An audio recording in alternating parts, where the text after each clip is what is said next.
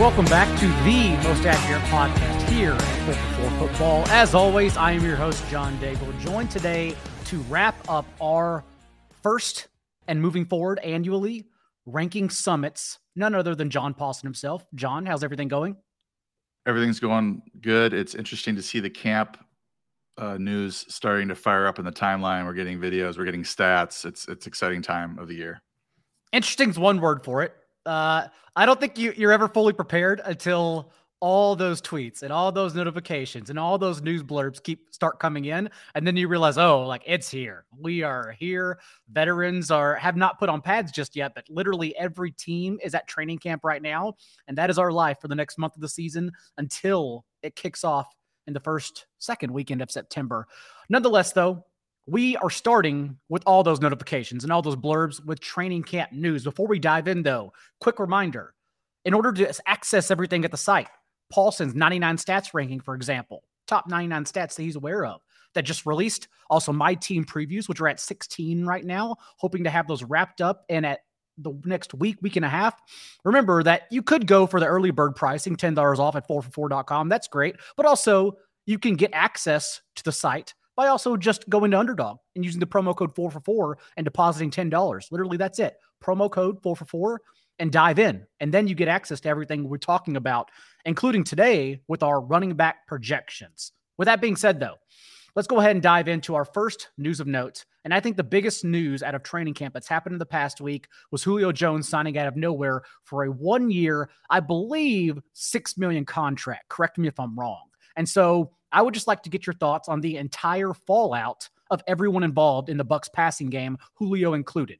Well, I was taking your word on the contract. I didn't look it up. $6 million is pretty significant, but not outrageous certainly for a player of Julio's track record.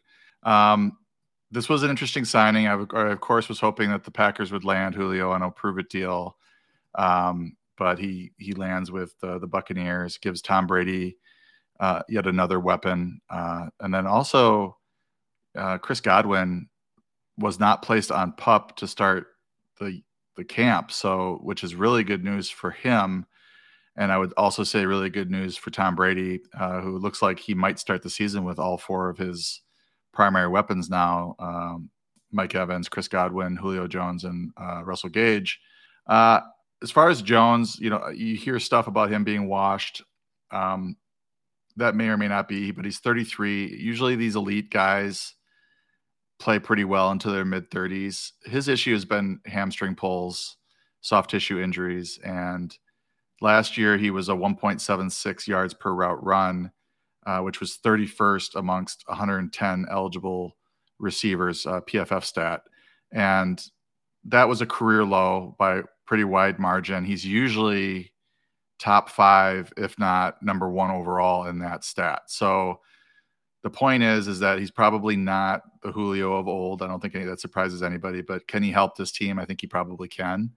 And I'm guessing that the goal will be to kind of ease Godwin in, really ride Mike Evans and Russell Gage at the start of the year, get Jones involved, but maybe rotate Jones and Godwin until Godwin's 100%. And then you might see them rotate Jones and Gage, and maybe run some four receiver sets as well. So for that reason, I'm not like super bullish on Julio. I think he's going to be a part-time player. If there's an injury to one of those 4 guys, or I guess one of the other 3 guys, then he suddenly might play 70, 80, 90% of the snaps in any given week, and he'll be very useful in that sort of a role. But I think, if all 4 are healthy, he'll be a part-timer. This all sort of knocks Mike Evans down a bit because he's not going to see the potential immense target volume that we were perhaps going to see if Godwin were going to miss the first month and Julio wasn't signed and it was just Evans and Gage and everybody else. So he dropped a little bit in the rankings as well. Gage dropped a little bit in the rankings just because things are a little bit tighter. And then Godwin moved up because it looks like he may be ready for week 1. You can, of course, access all of them just by being ahead of ADP on Tom Brady. That's probably the best way to go here. Of course, you do need stacking options, at least for best ball tournaments, not necessarily for your 12-team redraft leagues. But I do want to, like you, I'm glad you have that opinion because I also want to temper the expectations of what Julio Jones can do individually. There was a rumor going around, first of all, for the last 2 years, actually, that some friends have passed along to me that discuss and talk with agents, and that Julio Jones, like the past 2 years, post large contract, has practically been checked out of football, a la Allen Robinson last season, just disgruntled really with his situation. And his play, Julio's practically defines that 6.1 targets per game over the last 2 years, including being targeted last season on a below average 19% of his routes run. And then in 2 starts without A.J. Brown for the Titans, literally totaled just 2 targets in those 2 games where he was the perceived alpha. You mentioned as well the career low and yards per route run with Tennessee.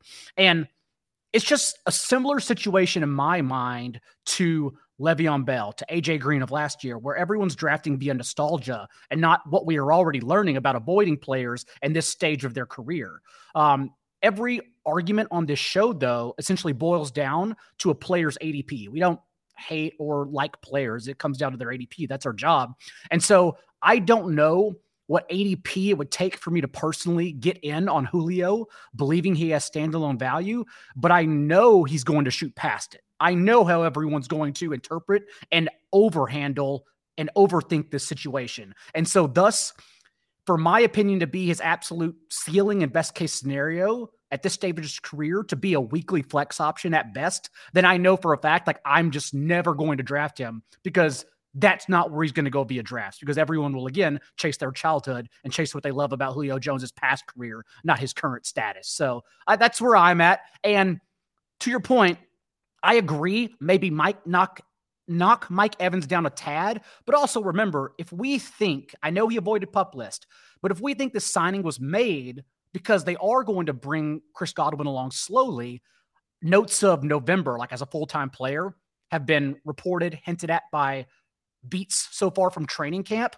Remember, like Mike Evans, Julio Jones doesn't matter. Mike Evans exploded last year in the playoffs as a player. They moved around the field, 27% slot rate, jammed nearly 10 targets per game because Chris Godwin was not available. And so if Chris Godwin's brought along slowly, I still think there's a top 5 potentially ceiling for Mike Evans to access at least through the first month and a half of a long season. So that's kind of how I'm handling those situations right now. Yeah, I would just add that I don't know how quickly Julio's ADP will rise. I was in a FFPC Slim draft yesterday after all this had broken, and he was I got some DMs, by the way, asking if it was me. And then I had to remind everyone there are many Johns at 4 for 4 since 4 for 4 John was the name they saw. I am Daigle on FFPC for anyone asking. Well, I don't like my team name is something completely different because I don't want people using my rankings against me. But maybe somebody's pretending to be me. But I picked him up in the 15th round. He was still on the board, so I think that is fine. And I think he's a player that you're not going to start every week, but he might be useful when healthy. And there's maybe an injury to somebody else on that roster. I'll be interested to see how much he's used in that first month of the season. Moving on. Some other news we received from camp, important news, is that James Robinson also somehow avoided PUP only 7 months after an Achilles tear. And so really, it's not about how we're handling James Robinson. It's about how this affects, in your mind, Travis Etienne and your projections. That's why I'm curious to get your thoughts on where your brain is working right now in that situation. Yeah, I mean, I think we talked about Etienne a few times over the course of the summer, and he's really this whole situation is one of the most fascinating, compelling, intriguing running back situations. And it's not really, I don't know if it's how much of a competition it is. I guess it is now that Robinson is back, but it was whether or not Robinson is going to be back at the start of the year and how effective he'll be. And the fact that the team apparently sees Robinson as their RB1. So Travis Etienne's been going sometimes in the 3rd round, maybe even 2nd in some of these drafts. I think his ADP is somewhere in the 3rd or 4th. But obviously, fantasy drafters think that he's the going to lead that team in touches. Certainly, Robinson is kind of an afterthought in drafts. And now that you have Robinson available, and apparently the team's RB1 according to the team and the beat writers, I would have to think that Etienne's ADP is dropping. I don't know that this is the right move for the team. Like, I think that ETN probably has more upside, and they probably should, with Robinson coming off of this nasty injury, just give him the time and space to sort of get back into proper shape and not overdo it. Maybe just make him the RB2 and see if he starts to outperform ETN, because ETN's a really good, talented player, 3-down ability, could, run it, catch it, all of it. But what we want the team to do and what the team is actually going to do are often two very different things. And I think that, Doug Peterson has a history of running a committee, and we might just see a kind of a weird split here with these two players. And that just means that ETN is being overdrafted. Do you still consider him the tier breaker in between the next group of RBs that are considered the dead zone, like Elijah Mitchell, Josh Jacobs, Antonio Gibson, J.K. Dobbins, ADP? We'll talk about that in a second, is falling. Do you still consider ETN like a tier ahead of those guys, or are you now letting him slip back and you're just perhaps drafting him if his ADP drops in your draft? This is tough because you look at the, I have it ranked by, right now by half PPR, and you got a lot of guys here in these RB2 ranks, which you can really count on their workload. You know what they're going to get: Ezekiel Elliott, David Montgomery. I mean, to a certain extent, we know what Javonte Williams is going to get. He's maybe not what we want, but we know he's going to get 14, 15 touches at least. Cam Akers, we know that they're going to feed him the ball. And then I have right now still ETN at 19, Breece Hall at 20. I think I might flip-flop those two. And then Elijah Mitchell right there, a few points behind it at 21, A.J. Dillon 22. So I think he's in that category now. We just don't know that he's even going to start week one or get more than 10 touches. If they come out of the gates thinking that James Robinson is their RB1, he might get, 20 carries for 60 yards, and ETN's being sprinkled in for 10 touches. What concerned me the most was not the James Robinson avoids pup. It was the Laviska Shenault also being used as a running back quite often in camp right now. It's like, oh, well, that's a couple more carries that we don't get for ETN. But I still have ETN in that tier above those guys. I will basically be not drafting running backs after ETN until we get to 5-6 rounds later, whenever the Tony Pollards, the Ramondre Stevensons, those guys that we know do not have like a surplus role, but can fall into a heavily used surplus role with perhaps an injury in front of them. So yeah, I'm still drafting ETN in that range just because he at least has the receiving profile. Maybe the touches aren't there anymore with Robinson perhaps available in week one, but just to have 100 catches under his belt in college, 1,100 receiving yards as well. Reminder, he led the nation, all running backs in college, with 580 receiving yards in 2020. So that is his profile. And that's why I want to be higher on him, because I think he can still offer that, unlike a lot of backs in that range. Yeah, I think didn't ETN have back-to-back 1,600-yard rushing seasons the 2 seasons prior to his final season? So he can do it all. It's just weird with how they're talking about, Robinson and being the RB1. That's just troubling to me. With the beat, I've seen multiple beat writers say that. So that's really strange to me, given the situation with Robinson's Achilles.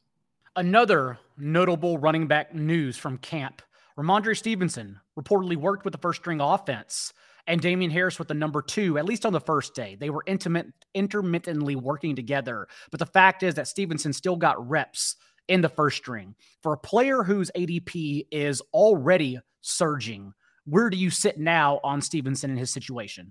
Well, I moved him up a little bit today on that report, and I did a little more digging, and it really is kind of fuzzy as to the first team, second team thing. The way that the tweet that I saw was framed was that Stevenson basically has moved ahead of Damien Harris on the depth chart, but I don't think that's the case. I think we probably were getting incomplete information, but Stevenson is working in and rotating in with the ones, which is not surprising if you are following this team. I mean, Damien Harris has been the starter, but they obviously run a committee. And the other thing here is that Stevenson is effectively looking to replace James White, who is apparently still walking with a gimp. We don't know how healthy he is. And if James White is not on the team or not able to play in September or something like that, then Stevenson's value is going to shoot way up, because he's likely the receiving back in this offense, which has always been a very productive role in New England, and he fared really well in the advanced stats in terms of broken tackles per attempt, yards after contact per attempt. I take those two rankings from Pro Football Reference, average the rankings to come up with one number, and just to kind of see how good a player does in advanced stats. And he was second behind Nick Chubb in those stats. So pretty bullish on him from a talent standpoint. Now, if his ADP gets out of control, as you mentioned, we don't dislike players or like players. We just dislike ADP or like ADP. But I think I moved him ahead of Harris just because I think he's got a bigger receiving profile, and maybe those carries are a little closer than we think they're going to be, at least looking at last season.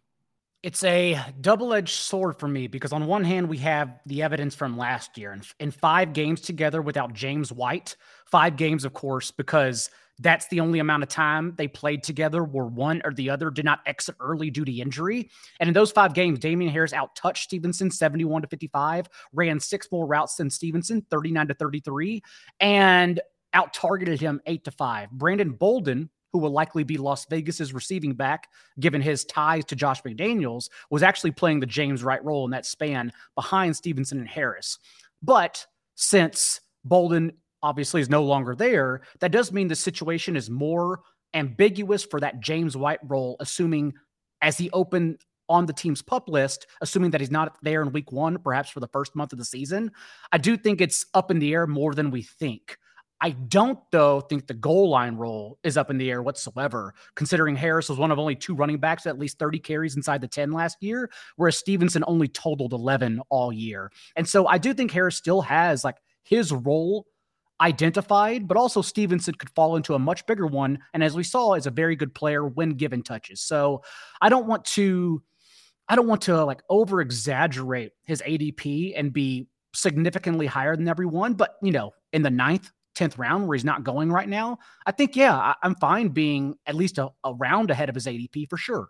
Yeah, and he's got that top 10, top 8 type upside if something were to happen to Harris. So that's what you want, like a weekly roll plus that sort of upside if you can get it there in the middle rounds. Another running back news drop from camp.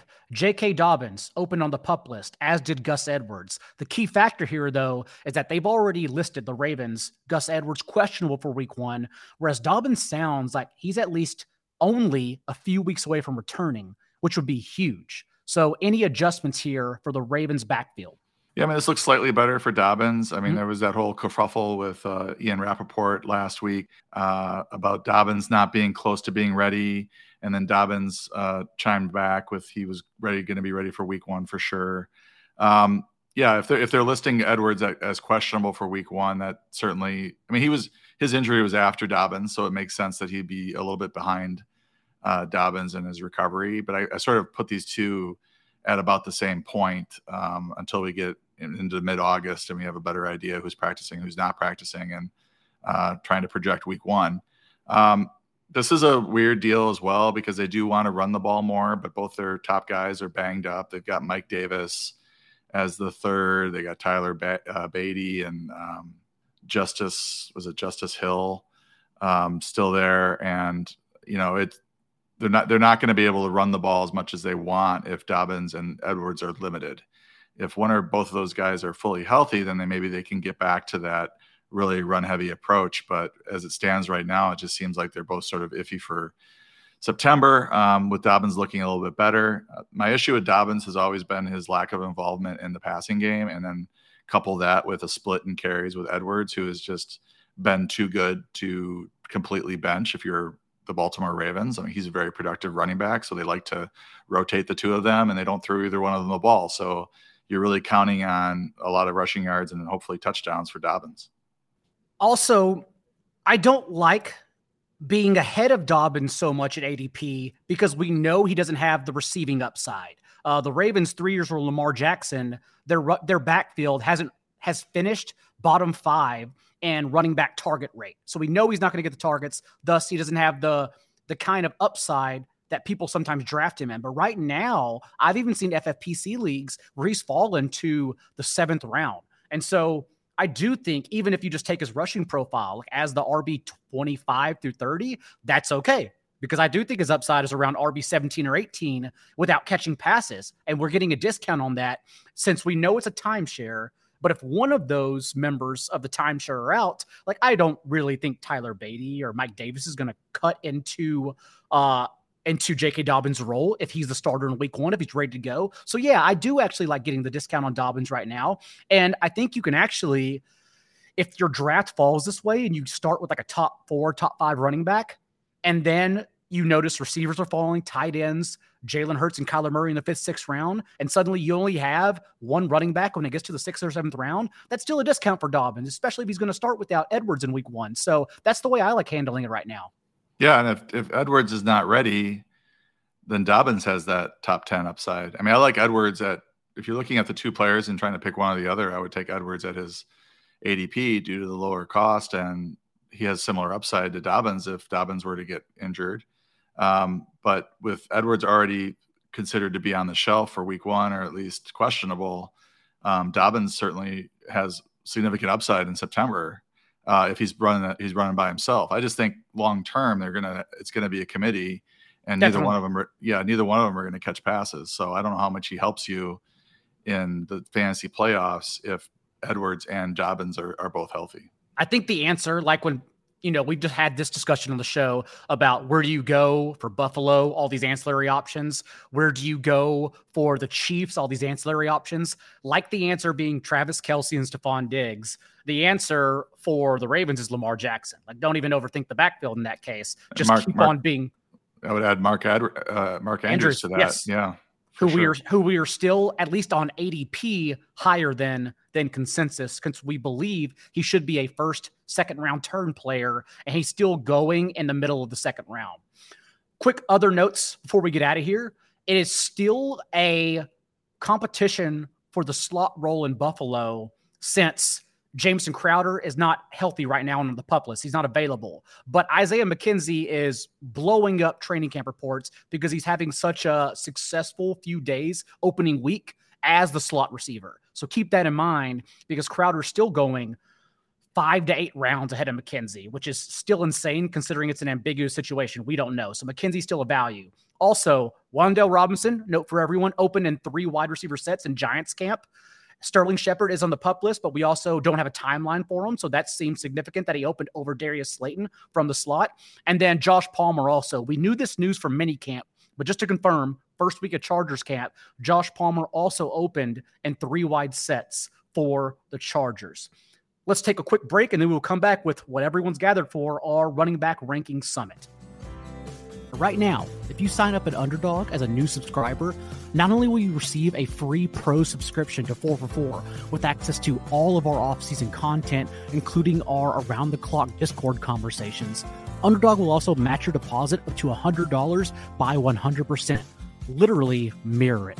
And there are no catches. Just download the Underdog app, use the promo code 4for4 when depositing. That's the number 4, word, the number again, and presto. At the top of drafts, you already know the 2 individuals you should be looking at. It is Christian McCaffrey and Jonathan Taylor. I think the best answer is to say you can't be wrong, and you should take one and not overthink it, since we have finite minutes in our lifetime. And imagine thinking about fractional points for a majority of that offseason. But, Paulson, that is not our job to philosophize. That's not even a word. Our job is to decipher between those two. So let's put you on the clock. Number 1 overall pick. Do you go JT or CMC? I think in PPR, it's debatable. I have Taylor slightly ahead of McCaffrey, but I wouldn't look at anybody crazy if they took McCaffrey over Taylor in a full PPR league. Half PPR and standard, I'm going with Taylor. And I think it might be a personal issue that I've taken McCaffrey number 1 overall in the Scott Fish Bowl the last 2 years, and he's gotten injured both years. But I'd be happy to get McCaffrey 2nd or 3rd in the first round. I think he should come back and have a productive year. Taylor is everything's lined up for Taylor. Good offensive line, better quarterback play, and we obviously saw what he could do last season. McCaffrey also has only been available, as you mentioned, for 8 games the past 2 years, 8 full games under Matt Rule, and he's averaged 17.5 carries at a 20% target share in those games. I actually am in FFPC leagues where I get the 101, because FFPC, for everyone, For note, it is full PPR. Thus, in full PPR leagues, I am taking McCaffrey. But in half PPR, or if anyone still plays standard, there's boomers out there who still play fantasy football. It's Jonathan Taylor for me. I think looking at everyone knows like the leading the league from inside the 10 and 5 yard lines, right? Jonathan Taylor's touchdown prowess. But also for Jonathan Taylor to put the clamp on in the second half of the season and out carry literally the rest of Indianapolis' backfield 211 to 34 from week 8 on, like that shows that they literally have no interest in getting anyone else involved. This is entirely a Jonathan Taylor's backfield, at least in terms of carries. So again, I think it's overthinking. You just go one or the other. You can't be wrong, and you're not going to be right because you're probably not going to be able to guess the fractional difference in points at season's ends. If both are healthy, though, full PPR, CMC for me, JT number 2. Having said that, after that tier, because they are on a tier of their own, that's when it gets murky. And even if you look at our projections, another site's projections, it all differs anyone you ask. The group really is Austin Eckler, Derrick Henry, Najee Harris. And then there's an argument after that, honestly, between Aaron Jones, DeAndre Swift, and Joe Mixon. Maybe Dalvin Cook as well. Those are kind of the players I'm at in no particular order. So I would like you to sift through them for us. Yeah, the guys you mentioned round out my top 10. So we have the same guys in the top 10. And it comes down to just looking at that next tier, I have it Henry, Eckler, and Harris in half PPR. In full PPR, I would probably take Eckler over Henry. Henry did get more involved as a receiver last year, and he was on pace for, I think, 36 catches, which would have been a career high, if I remember correctly. So he was not a problem in PPR formats like he has been in years past. He's always going to get his 20-something carries, but the fact that he was offering something as a receiver last year was appealing too. And he was leading everything prior to that injury. So the question is with Henry is, do you think he's going to fall off a cliff after that foot injury, even though he did return? It was good enough for him to return in the playoffs. I don't think he will. I think you're sitting there with Taylor and McCaffrey off the board, and maybe you don't want to take a receiver in the first round. I think Henry is a rock solid option. And he's going to, we know he's going to see the workload that you want out of your RB1. I think Eckler is appealing in PPR formats due to all those catches, but he's not like super durable either compared to Henry. I mean, I think they're both, have had some games where they've been dinged up, or Henry had that half season last year, but has otherwise been pretty healthy. Eckler has missed some time here and there. It's not like he's an Iron Man. So that's sort of how I have those two. It sort of depends on the PPR to half PPR format. And then I have Najee after them. I just feel like the Steelers are going to run the ball. The offensive line should be better, but we don't know about this offense with Mitch Trubisky running things and if it's going to be any better than what it was with Ben Roethlisberger. So I think he's a solid number 5 option. And then you mentioned these other guys, and I think for me, especially in PPR, but certainly in half PPR, I like Aaron Jones at 6. I think that he's going to be extremely involved in the passing game. I love getting him in the middle of the second round.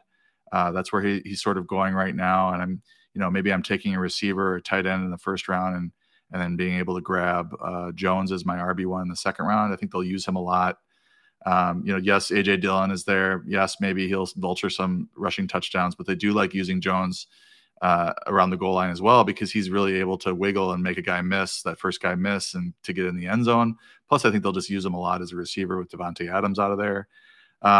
For similar reasons, I like DeAndre Swift, especially in PPR. He catches a lot of passes. And then after that, in half PPR, Mixon, solid every week starter for you, solid workload. Not going to play on third down, but he's still catching passes despite the fact that he was not playing on third down towards the end of the season. Still caught a lot of passes down the stretch and in the playoffs. So I think he's still viable in PPR formats. He's just not going to be an every down player like we kind of want.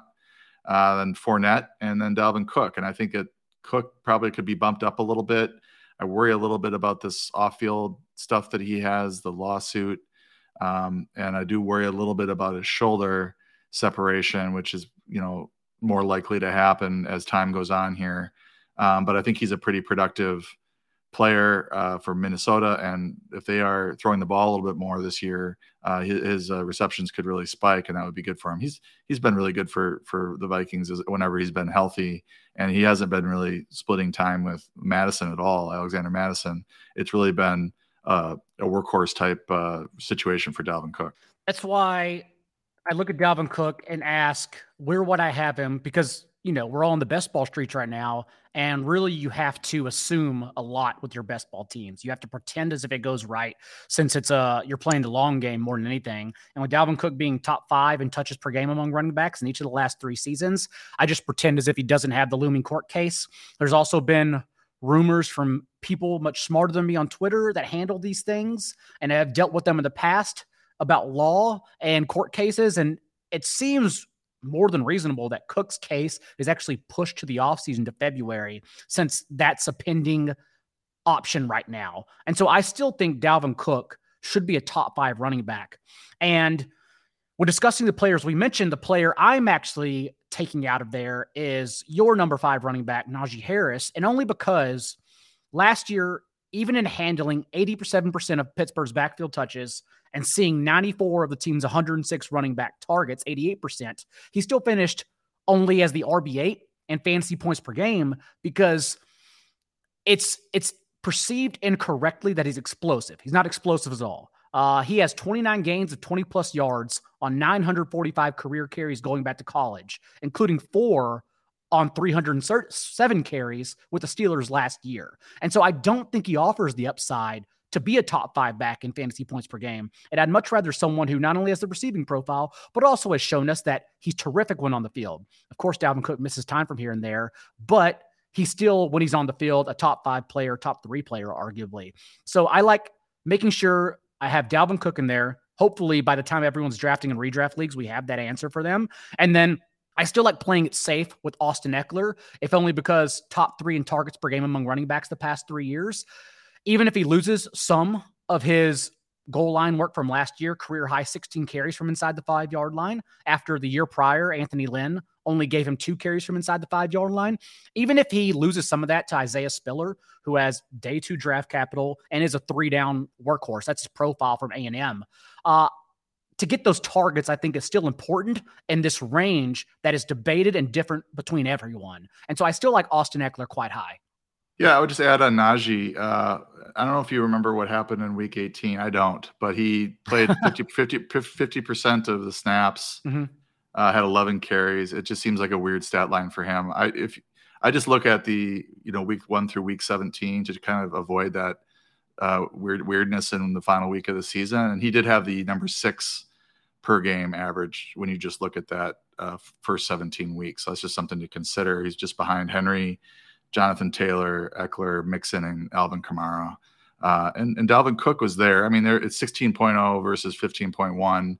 And Dalvin was dealing with some injuries throughout the year, so he probably wasn't 100% in some of those games. So yeah, I think Dalvin, if you look at the projections for half PPR, he's very close to being all the way up into the number 6 spot. It's just a very tight group of players there if you're looking at half PPR. The next group of running backs, though, is where it gets really interesting, because that's when we get into, you got to have a little faith depending on your rankings. Saquon Barkley, Leonard Fournette, James Conner, Nick Chubb, perhaps without Deshaun Watson, Alvin Kamara, Ezekiel Elliott, Cam Akers. It truly differs because everyone has different opinions and spin on these players' situations and their health. So where do they fall for you? So I have Fournette at 9, so I have him in the top 10. He probably should be behind Cook. I don't think I would take Fournette over Cook, just thinking about it. But that's how I sort of work out my rankings as I start drafting and I'm faced with the decision. And I'm like, okay, I'm not doing this. So then I go back and change the ranking to reflect that. But I have Barkley at 11. I think I'm cautiously optimistic about the upgrades on the offensive line. They've made a lot of changes and they're hoping that some of them won't stick. And, Brian Daboll there running the offense, have got more faith in him. And then Barkley, now being a year removed from his injury, should be back. And he's young enough, I think, to come back, to full sort of strength. I don't know that he's going to, this Giants offense in general has been pretty bad the last few years. And So I don't know if he's got that top 5, top 3 upside, but possible. But I'm not confident in that. I have James Conner at 12.5 PPR. I just feel like he's going to be the workhorse for the Cardinals. I think they did bring in Darrell Williams, but Conner's better than him in virtually every aspect of the game. And that sort of split will decide what Conner's production is on a per week basis. I mean, it's kind of dumb to say that, but or obvious to say that, I should say. Like, if Conner is the workhorse that we saw with Edmonds out, then he's being way underdrafted in the 3rd or 4th round of these drafts. Now, you could maybe make a case for Darrell Williams to play more than the backups did when Edmonds was sidelined. But I don't know that Conner is going to be giving up many snaps to Darrell Williams. I just don't think it's going to happen. After that, Nick Chubb, maybe one of the best, if not the best, pure runners in the league, just is mired in this committee with Kareem Hunt, and we don't know what's going on with this offense. The Deshaun Watson situation still looming. I think he's a solid pick. He's not going to kill you in the 3rd or 4th round, but probably not going to win your league unless there's some sort of injury or something happens. Alvin Kamara, what is the situation with his legal thing? You were talking about people on Twitter, Drew Davenport doing a great job with the legal stuff. He's not worried about Dalvin Cook at all, really. But the Kamara situation got pushed back to August, the next date. And he's thinking that this whole thing might get pushed back to after the season. However, there were some reports that, the team is bracing, Kamara's camp is bracing for a suspension this year. They want to, the NFL wants to take care of it this year or something. So that's a little alarming. And then, excuse me, coupling that with Kamara's splits with Mark Ingram healthy, his touches are way down when Ingram is available. Now, Ingram is pretty old, in his early 30s, but if he's healthy and around, that could limit Kamara's upside. When he's had those huge games, it's when Ingram has not been around, typically. And then you get into some of these guys. I know Javonte Williams is a favorite to some. I'm just worried about this Melvin Gordon situation. And then you get like 3 guys that are high volume, but kind of ugly. Is Ezekiel Elliott, David Montgomery, and Cam Akers. They all have their warts. With Elliott, you got Tony Pollard looming. With David Montgomery, you have this awful offensive line. You just don't know how many touchdowns the Bears are even going to score this year, how they're going to be able to move the ball consistently. And then with Akers, you have this little sample size of him coming back off that Achilles late last year, just like a dreadful yards per carry. I think it was 1.88 yards per carry after coming back from that Achilles injury. And it does look like they want to feed him the ball. He was the bell cow. David Montgomery was the bell cow. Ezekiel Elliott, kind of a bell cow, although his usage sort of declined in the second half of last season as they went really pass happy. So that's how that rounds out the top 18 or so running backs for me. And I think you're getting into these situations where you're in the 4th round and you can get Ezekiel Elliott. I think that is a pretty good value for him, even though a lot of folks are down on him and think that he's going to be usurped by Tony Pollard this year. What makes drafting right now in best ball leagues, I can't guarantee it's going to hang around for home leagues in August. I think so, knowing that injury bias and recency bias is really how every fantasy league works for the most part. What makes it fun right now is that you can actually get Dalvin Cook, Saquon Barkley, and James Conner, and Alvin Kamara. Like, it's possible to get players with those elite workhorse profiles right now. And I don't know how much longer or how often, or if we'll ever get to say that again. And so I do like drafting right now because I can get these players. And if I'm getting 3, I only have to focus on 2 really. And then I can just avoid the next range of running backs and let everyone else pick them apart, assuming they know their roles. And so I do love drafting right now. Even in redraft leagues, I like getting at least 2 of those 4. And for me, you touched on like Saquon Barkley, for example. I do actually, by the end of August, once we get into high stakes leagues, main events, and whatnot, I think he's going to creep up and be a top 12 pick for some because the hype is already there. And it's not a question about if he's going to handle touches. Like Matt Breida, who Brian Dable himself personally healthy scratched in the playoffs last year, and Gary Brightwell, who this regime didn't even draft themselves, or the backs behind Saquon Barkley. Like, of course, Barkley's going to get the touches. That's not the question. The question is last year when he had the 15th lowest rate of explosive runs, what he depends on for his entire career, and he couldn't do it the last 2 years in particular. Like, is he still that player that's not explosive, or are we just drafting a high floor guy, hoping he gets peppered underneath and used at receiver more? That's really the question mark here. And so I don't worry about Barkley's touches. But for James Conner, you mentioned, I compare the situation to Will Fuller or Will Fuller on PEDs, since that's the last time we saw him actually healthy. And that you may be scared to draft him for his injury history. He still hasn't played a full season, James Conner, but also he wins your weeks whenever he plays. So who cares? Like, draft a player of that profile in the third or fourth round. As you mentioned, I'm not worried about Darrell Williams. I've been working under the assumption James Conner will get those 5.5 targets and 20.8 touches he averaged in 5 games without Chase Edmonds last year, because they even showed they don't want to depend on anyone else behind him last season. And so I do love getting James Conner in that range and then taking a chance on Kamara as an RB3, because that's where we're at right now. Elliott out-touched Tony Pollard 22-3 inside the 10-yard line last year, and that's through injury. Everyone knows by now, unless you've been living under a rock, Zeke was a totally different runner in his first 5 games before the torn PCL to close the year.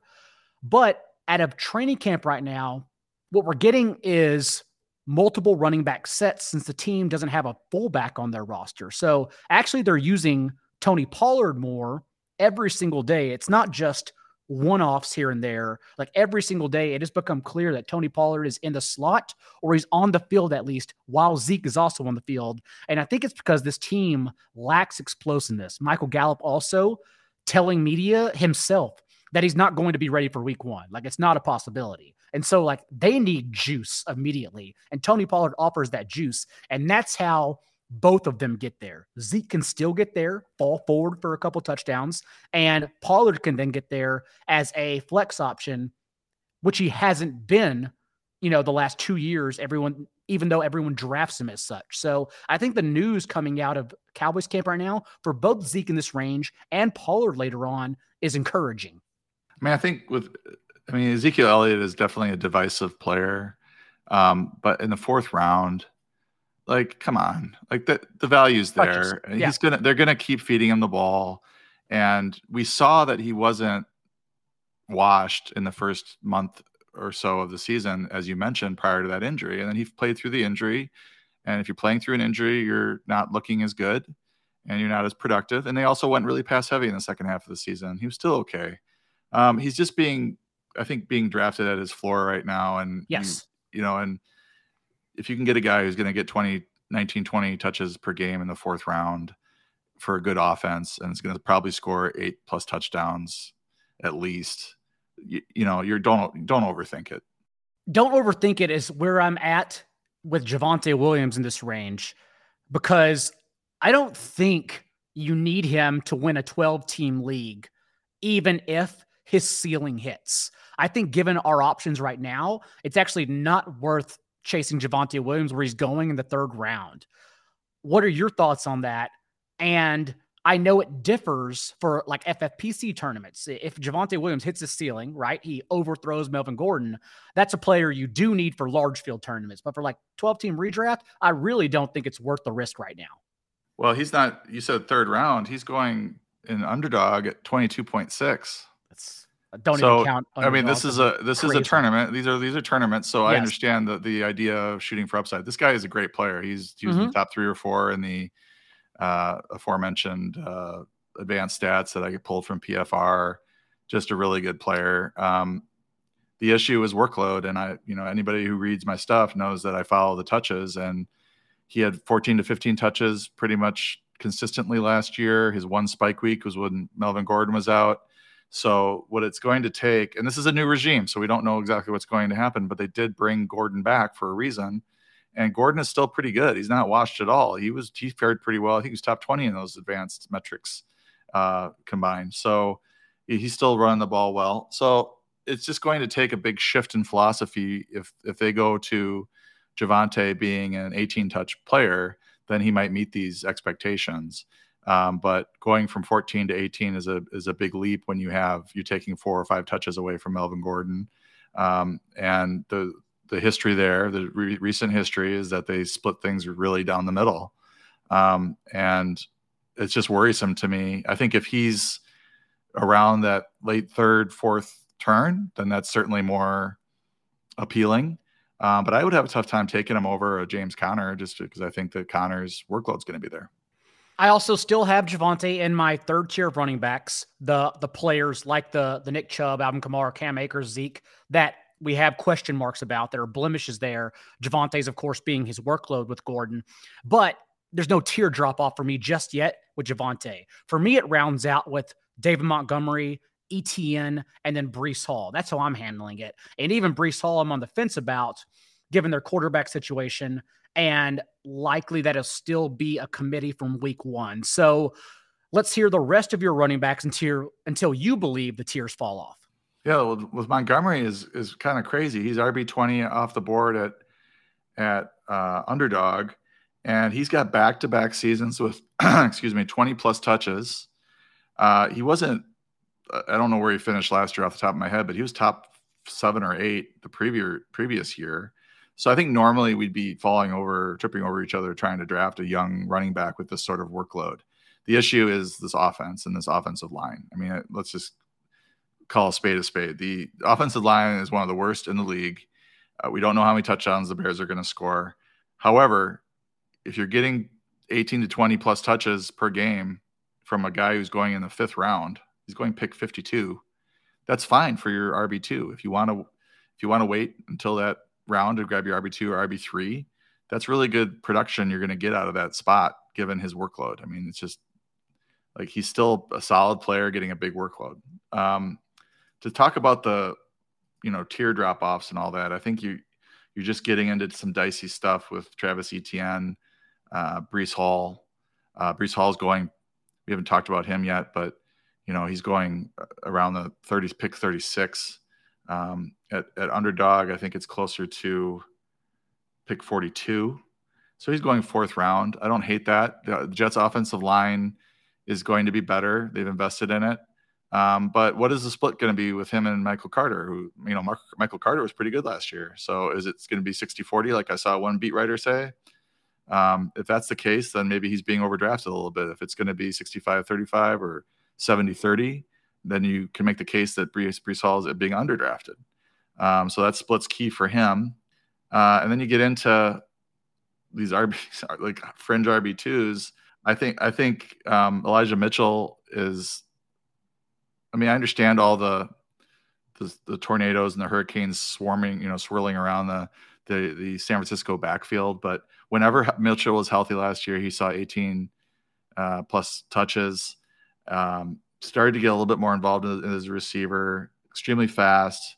It does sound like they want to take some of the load off of him, which is concerning if you're drafting him based on volume. But, he's going sometimes in the 6th round. I think at Underdog, he's going pick 65. So that's the middle of the 6th round. I don't have a problem with that at all, given that's one of the best running games in the league. But this is the dead zone that we used to talk about, or we talked about in the previous episodes. Like, do you want to even be targeting running backs in this range? I think he's one of the safer ones in this range, given the way that Kyle Shanahan used him last year. Well, I think that's why it's important to identify where everyone should essentially have at least 1 or 2 RBs, unless you're going 0 RB and waiting beyond the dead zone, because you need to be aware of when the cliff is. But it sounds like for you, the cliff is at around RB 18 or 19 with ETN and Breece Hall. Yeah, I think that's where I start to get. ETN was looking pretty appealing. And as you mentioned, or as we talked about earlier, James Robinson coming back and them calling Robinson the RB1 in Jacksonville is concerning for a guy who is being drafted in the 3rd round. And then I would just add that if I was going 0 RB and I would not mind Elijah Mitchell as my RB1. And then I would round out the rest of my roster with the Chase Edmonds, Ramondre Stevensons, Cordell Pattersons of the world, maybe Rashad Penny. I've been getting him a lot later. Um, I wouldn't mind a Mitchell as my RB1 in the 6th round. I think that's a decent time to pull the trigger. Well, then let's talk about the next group, the dead zone, because I think there are still some values if you waited. You already mentioned Elijah Mitchell, but behind him, as our RB22 in projections, AJ Dillon, then Josh Jacobs, Antonio Gibson, J.K. Dobbins, who we discussed on. We like drafting in that range. Ramondre Stevenson, Chase Edmonds, Rashad Penny, Cordarrelle Patterson, Clyde Edwards-Helaire. So among all those, yes, we are trying to avoid a lot. But do you have any 1, 2 that stand out a bunch? Yeah, I don't think that I would say that I would be avoiding this group. I think that, I talked about Mitchell. I might be avoiding a lot of these guys. I think that at their ADPs, I think Stevenson's a good pick. I think Edmonds is a really good pick in the 8th round. I think Penny is a very interesting pick given the way he finished last year, and the beat writers are saying that he's the clear RB1 in Seattle. Now, how durable is he? I don't know, but maybe you get 4 or 5, 6, 7 starts off of him at the start of the year, and then you're moving on. It's a weekly game. I think Cordarrelle Patterson's a great value where he's going. I mean, he was like RB7 last year, and he's going off the board like RB38, if I have my numbers right there. So yes, they brought in a rookie. They're probably not going to run him between the tackles as often, but they do like to feature him in the red zone, and they have a big hole at receiver, so he's going to catch a lot of passes. So I think he's well underdrafted. He's a very fine RB3, RB4, especially in full PPR formats that you can get in the 9th round. I don't know why I guess he's 32, so that's why he's going so late. I think fantasy managers in general are very ageist, and really excited about the brand new thing, the shiny new toy. But I'm not sure there's a huge difference between Travis Etienne and Cordarrelle Patterson right now with what their workload's going to be. So that's maybe the issue for me with that group. I mean, I like some of those guys certainly, and there's a few that I'm just avoiding. But when the ADP gets to the draft gets to a certain point, and the ADP gets favorable, then I could see myself drafting any of these guys. I actually took Josh Jacobs 7th round. I think that's fine. I needed a running back, and he's he'll see his 15 to 17 touches a game. And of course, our projections also have ADP jammed in there for you. So for instance, if you look at RB26 from Ramondre Stevenson, it's an 11th round ADP, but J.K. Dobbins, RB25, is a 5th round ADP. So you can see the discrepancies, and thus you can see that, I'm going to be ahead of everyone on Ramondre Stevenson, but I don't necessarily have to draft him right here. I can actually wait a few rounds and still be ahead of the rest of my league. I know Connor Allen of my show moved the line with him and Ryan Noonan, and you are also high on Chase Edmonds, RB27, 10th round ADP, right in front of Ramondre Stevenson. And so I'm curious to get your in-depth thoughts on Chase Edmonds and what's happening in Miami's camp right now. Yeah, I don't want to steal Connor Allen's thunder, but he's in Portugal right now on his honeymoon. Right. As he should. So I don't think he'll mind me touting Edmonds in his absence, but he wrote an article called Chase Edmonds is a massive value in fantasy football. And the things that he pointed out, made a really good case to me. Number one, the money that they gave Chase Edmonds, $6.1 million. Compare that to $1 million for Mostert, $850K for Michelle. And then Myles Gaskin we're not sure he's going to be on the team. I don't think he's a factor when you bring in 3 other running backs. I don't think they want to use him that much. So the money right there tells me they value Edmonds more. Now, that doesn't mean that he's going to lead the team in carries, but he's going to have a big role in the passing game. And he could lead the team in carries. It's possible. But what we do know about him is that he is extremely good in zone blocking, 5.8 yards per carry. This is a great fit with Mike McDaniel's offense, which he brings over from San Francisco. They went out and got Edmonds first, and maybe he's not. I think he gets a lot of carries, but maybe he's not the goal line back. And I think that's okay, given where you can get him in drafts. I mean, he might be a guy who has 70 catches, 180, 200 carries, and that's a good workload for what you're getting, where you're able to get him. And I think the other thing about, I mean, I just retweeted it. It was a video of him discussing inside zone versus outside zone. And it was really a cerebral video, which was really interesting. And I just said, how can you not want to draft this guy in the 8th round? Just was really giving us an interesting in the weeds sort of picture as to how he's thinking of it as a running back. And it's great to see somebody looking at his own film and trying to improve each day. So I like that mindset as well.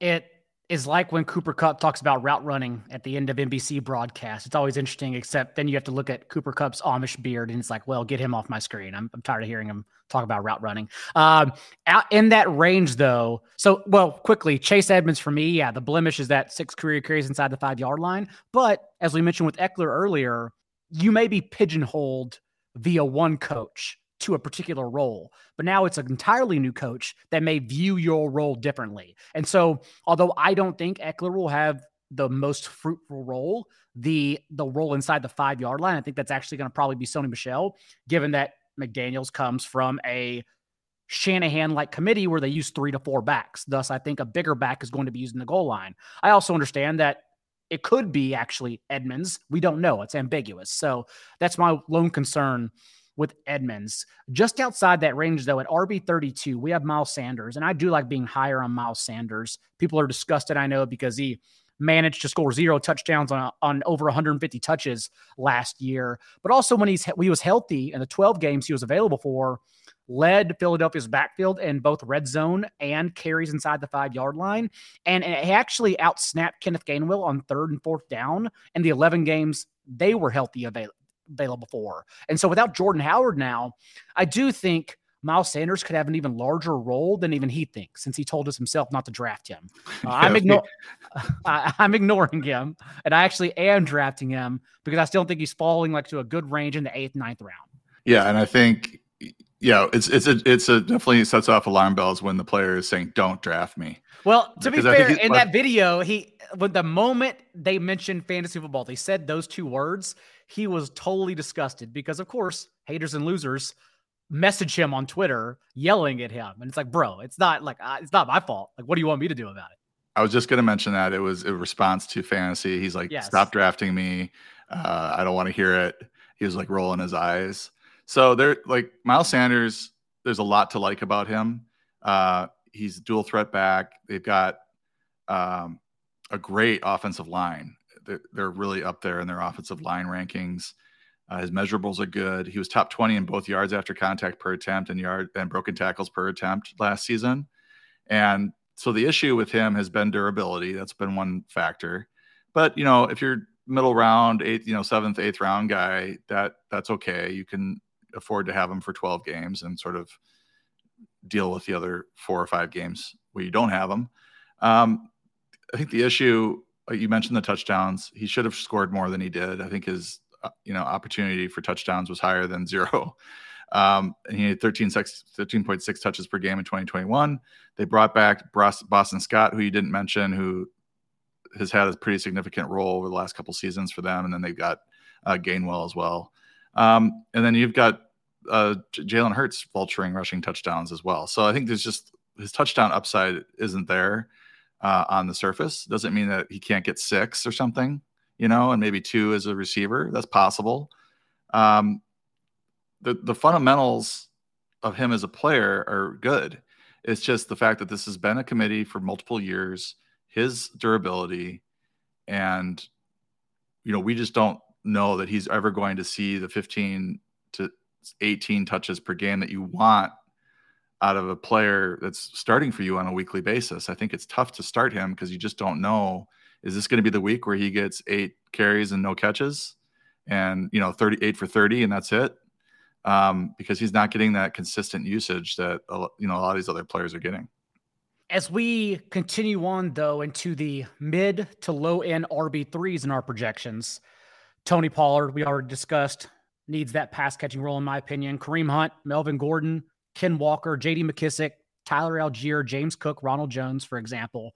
I think, to me, Ken Walker stands out, as well as Michael Carter, who's still a little bit down the ways. But for me, I just prefer to play these ambiguous situations and drafting the later player, especially if you're someone like Ken Walker, who proved already he has a 3-down profile. And so we know Seattle can only score X amount of touchdowns, X amount of points. We don't expect them to be an explosive offense whatsoever. They weren't explosive with Russell Wilson. Now imagine what they're going to be without him.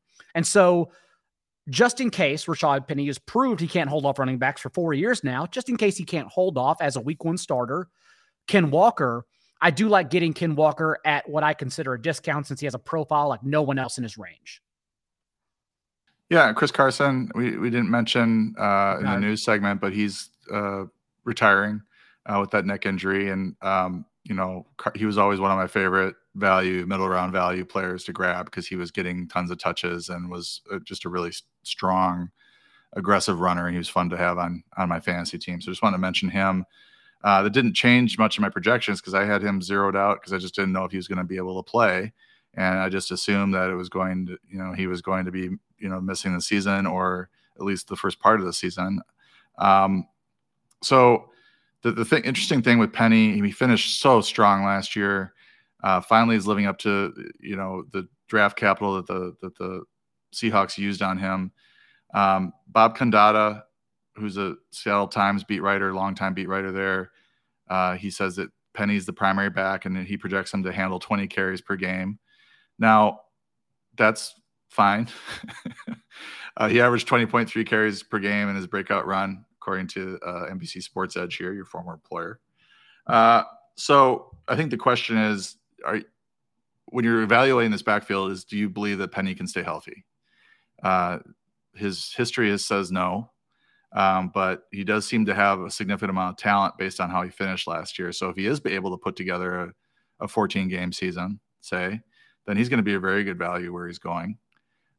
On the other hand, if you're looking at Ken Walker and you're like, Penny can't stay healthy, and we have this 3-down back that's behind him, then certainly his ADP, I think the ADPs are going to shift a little bit here with Penny and Walker, I think, based on these comments by Condata. In that case, if Walker's going second, then, and you don't believe in Penny's durability, then it certainly makes some sense to grab Walker. Just outside this range, for values, for example, you have Tyler Algier as the RB38, and for instance, Devin Singletary, who's going 6 rounds ahead of Tyler Algier as the RB41. I'm not disagreeing. I'm just saying there are clearly values in this range, as there's still so much disparity when looking at how people view and rank these running backs. So where are you at with Devin Singletary and perhaps some other names you have ahead of him?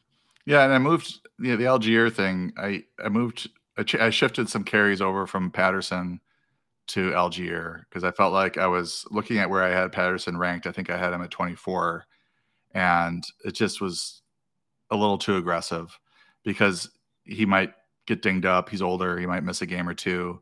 Maybe he doesn't get all the carries that I had him projected for. I do think he's going to catch a ton of passes, but Algier now I have projected for 229 carries. So that's pretty good workload for a rookie.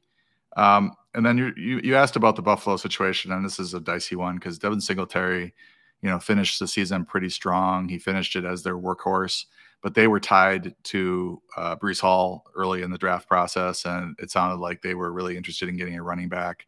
They tried to sign J.D. McKissick, and then he went back to Washington. So clearly they want more juice out of the passing game from their running backs, and that's why they drafted James Cook. And I just don't know how this is going to shake out. It just doesn't seem like they were completely happy with Singletary. It does sound like he's going to be the first, second down guy with Cook coming in on third downs. And when you have a quarterback that runs as much as Josh Allen and scores, as many rushing touchdowns as Josh Allen, that doesn't leave a whole lot of fantasy scoring because there's no rushing touchdowns available, virtually none, for these running backs. So, I think in PPR, James Cook is clearly ahead of Singletary, and half PPR, it's kind of close. It just depends on how they decide to split up the carries there. And I think that somebody that seems to be flying under the radar, and I've drafted him in my last 2 FFPC drafts, is Ronald Jones. I'm not real high on Edwards-Helaire, but I have him higher than Jones, but there's some reports. It's hilarious looking at the NBC Sports Edge because there's one report that says that Ronald Jones was left off the beat writers' 53 player projection. And then another beat writer said that he thinks that Ronald Jones has a real chance to win the starting job. So it's just anything can happen there. But I think Ronald Jones is a pretty good runner of the ball. I don't think he's a good pass catcher. I don't think he's good in pass protection. But he could be in there on all those first and second downs and to get the goal line work for KC. And that would be a pretty valuable role for him, especially going where he is in drafts. I've discussed it in the past too, that I am higher on Ronald Jones because CEH only has 5 carries inside the 5-yard line since week 2 of his rookie year. He's been pigeonholed out of that role by his own coaching staff, so I'm not worried about him soaking up touchdowns, whereas that's where Ronald Jones plays. Yeah, you just need to be careful about the news items right now because while that beat reporter was correct, like Ronald Jones, his case is only making a little more over $1 million on a 1-year deal. And so, of course, they could just leave him out, especially with CEH no longer on the PUP list, activated basically 24 hours later. But at the same time, yes, we know that we're not expecting Isaiah Pacheco, for instance, a 7th-round running back, to actually take over an early down role. I'm not worried about that whatsoever. So still love Ronald Jones where he's going at. Beyond that, though, is where we get even more confusing because really you get into the direct backups who don't necessarily have a role, at least some of them. You're just having faith in offense and maybe a new coaching staff that would use these guys in a higher role, like Alexander Mattison, Raheem Mostert, we talked about, didn't open on the PUP list. And although he's fragile, could still have, 10 plus carries a game if he can stay healthy. Darrell Henderson, Jamal Williams, who actually did average just over 12 touches per game and starts with DeAndre Swift last year. Brian Robinson stands out given all the recent training camp news. And even a player like Isaiah Spiller, who again could have a role behind Austin Eckler, especially if like Eckler has been mentioning that he wants it. He doesn't want 250 plus touches again because it takes a toll on his smaller frame. Yeah, this is the group where you've got the real world backups, and I try to project them and rank them in a way that the guys that have that huge upside, like Alexander Mattison, whenever Dalvin Cook is out, Mattison is an RB1, fantasy RB1. He's been fantastic for them, but doesn't have a weekly role that's significant. Or he hasn't. Now, that doesn't mean the new coaching staff is not going to use him, but, it's been Dalvin Cook whenever Dalvin Cook is healthy. But Mattison is a good player to have on your roster if he falls a little bit, because now you have this guy who could be an RB1 if anything were to happen to Dalvin Cook.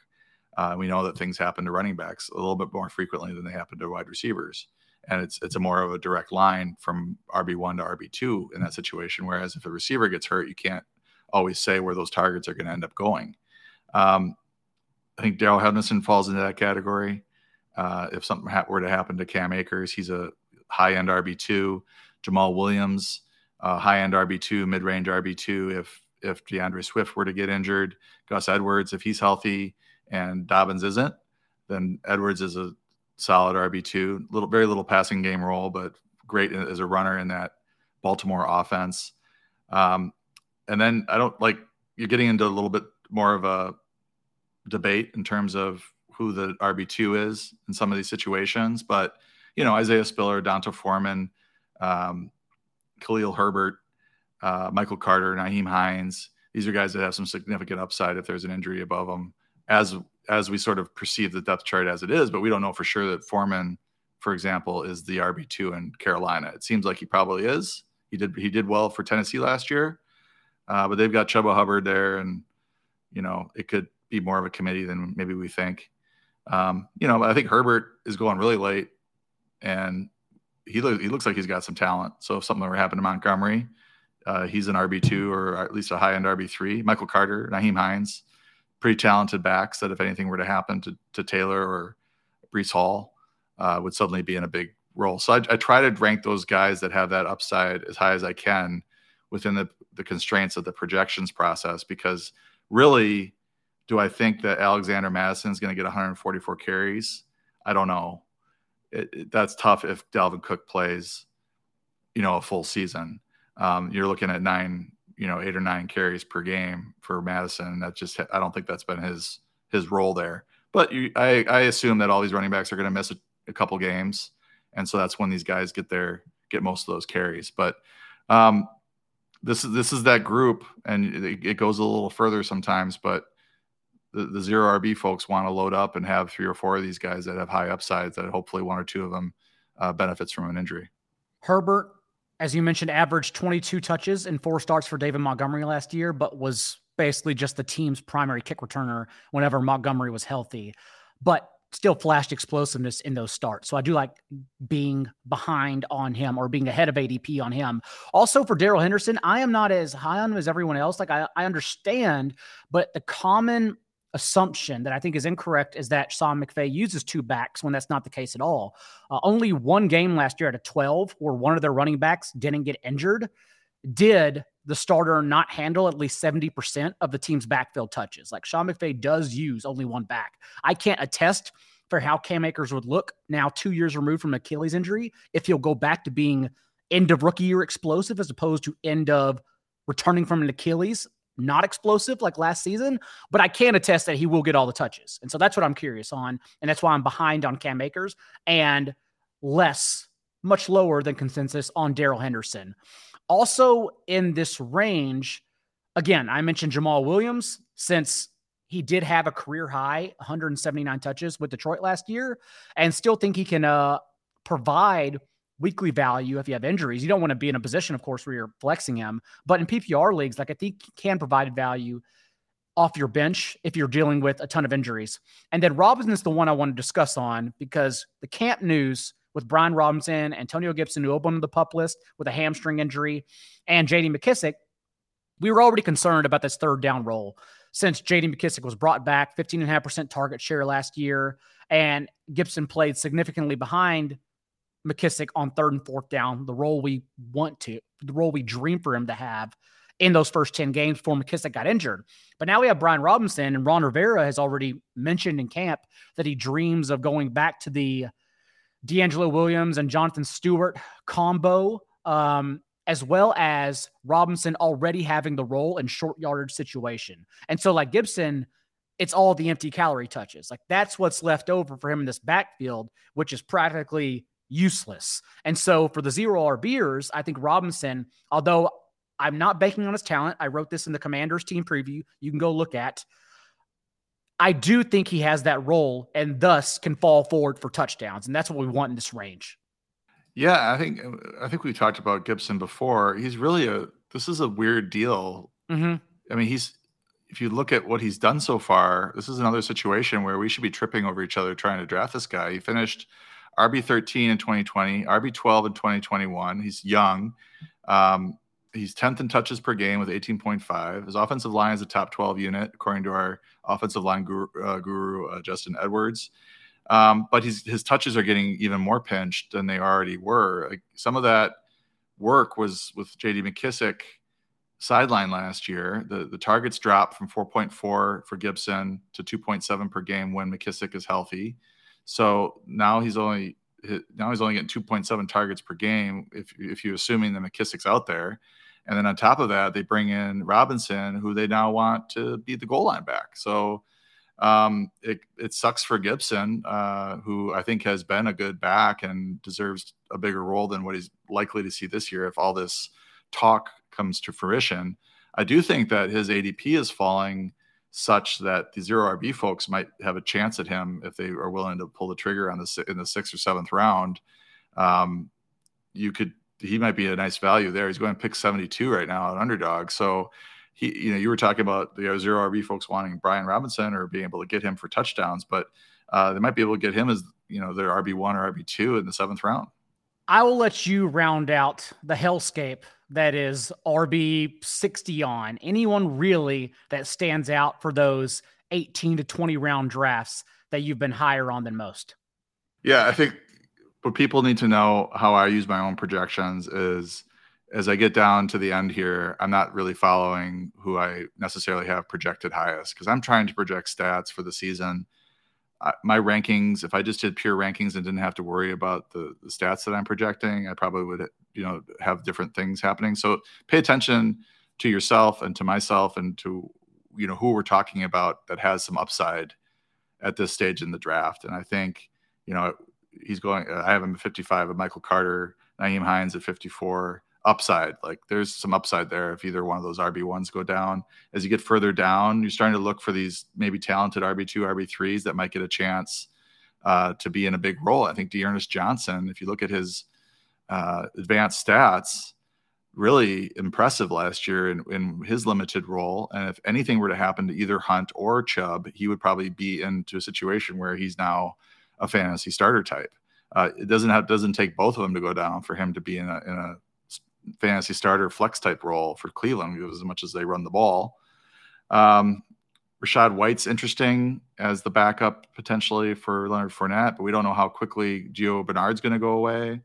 Samaje Perine and Chris Evans are sort of vying for the role behind Mixon. I think Evans probably could be the passing down back. He's got some upside.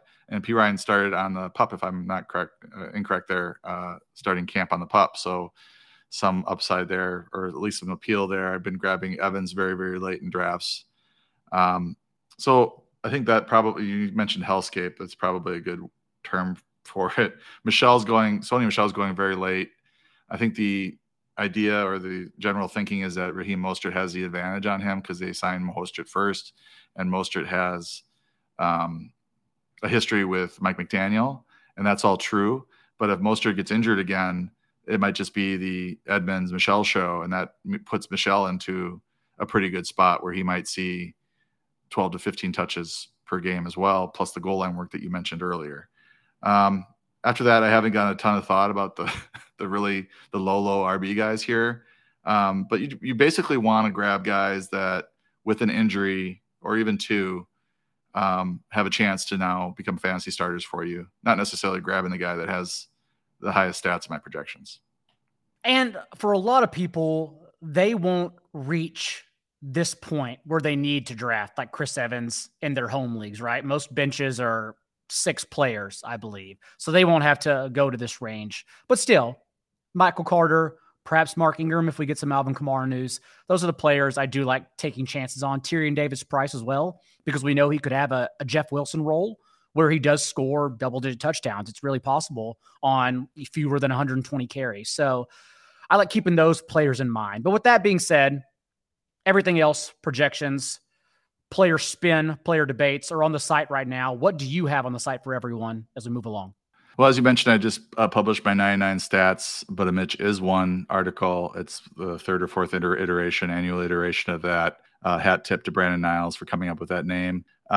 Lots of really good nuggets in there from my research for each player. And I try to put it together in a comprehensive way. And I'm working on my draft day strategy article, which I hope to have out next week. I've gotten requests to get that up earlier and earlier every year. So now I'm trying to shoot for the end of July, early August to get that up, because I know a lot of people are holding their fantasy drafts and doing a lot of drafts in August and not just late August anymore. So that's what's happening. And I'm trying to stay on top of the draft notes. So for example, if you look at the Julio Jones blurb and the Godwin blurb and all the Tampa Bay stuff, that's all been updated for the news about Godwin and Jones getting signed. So keeping that all up to date sometimes is a challenge, but I'm up for it. So the rankings, 99 stats, and then hopefully strategy next week. Also, rankings change log is on the site from you going on right now. And my team previews 16, half the league will be up by Saturday, and hopefully round those out in the next week and a half and be back in about 10 days with my favorite players outside the top 150 for everyone. Remember, early bird discount at 4 for 4. That's how you access everything going on. Until next time, remember, be a little bit kinder than what's required. We'll see you next week.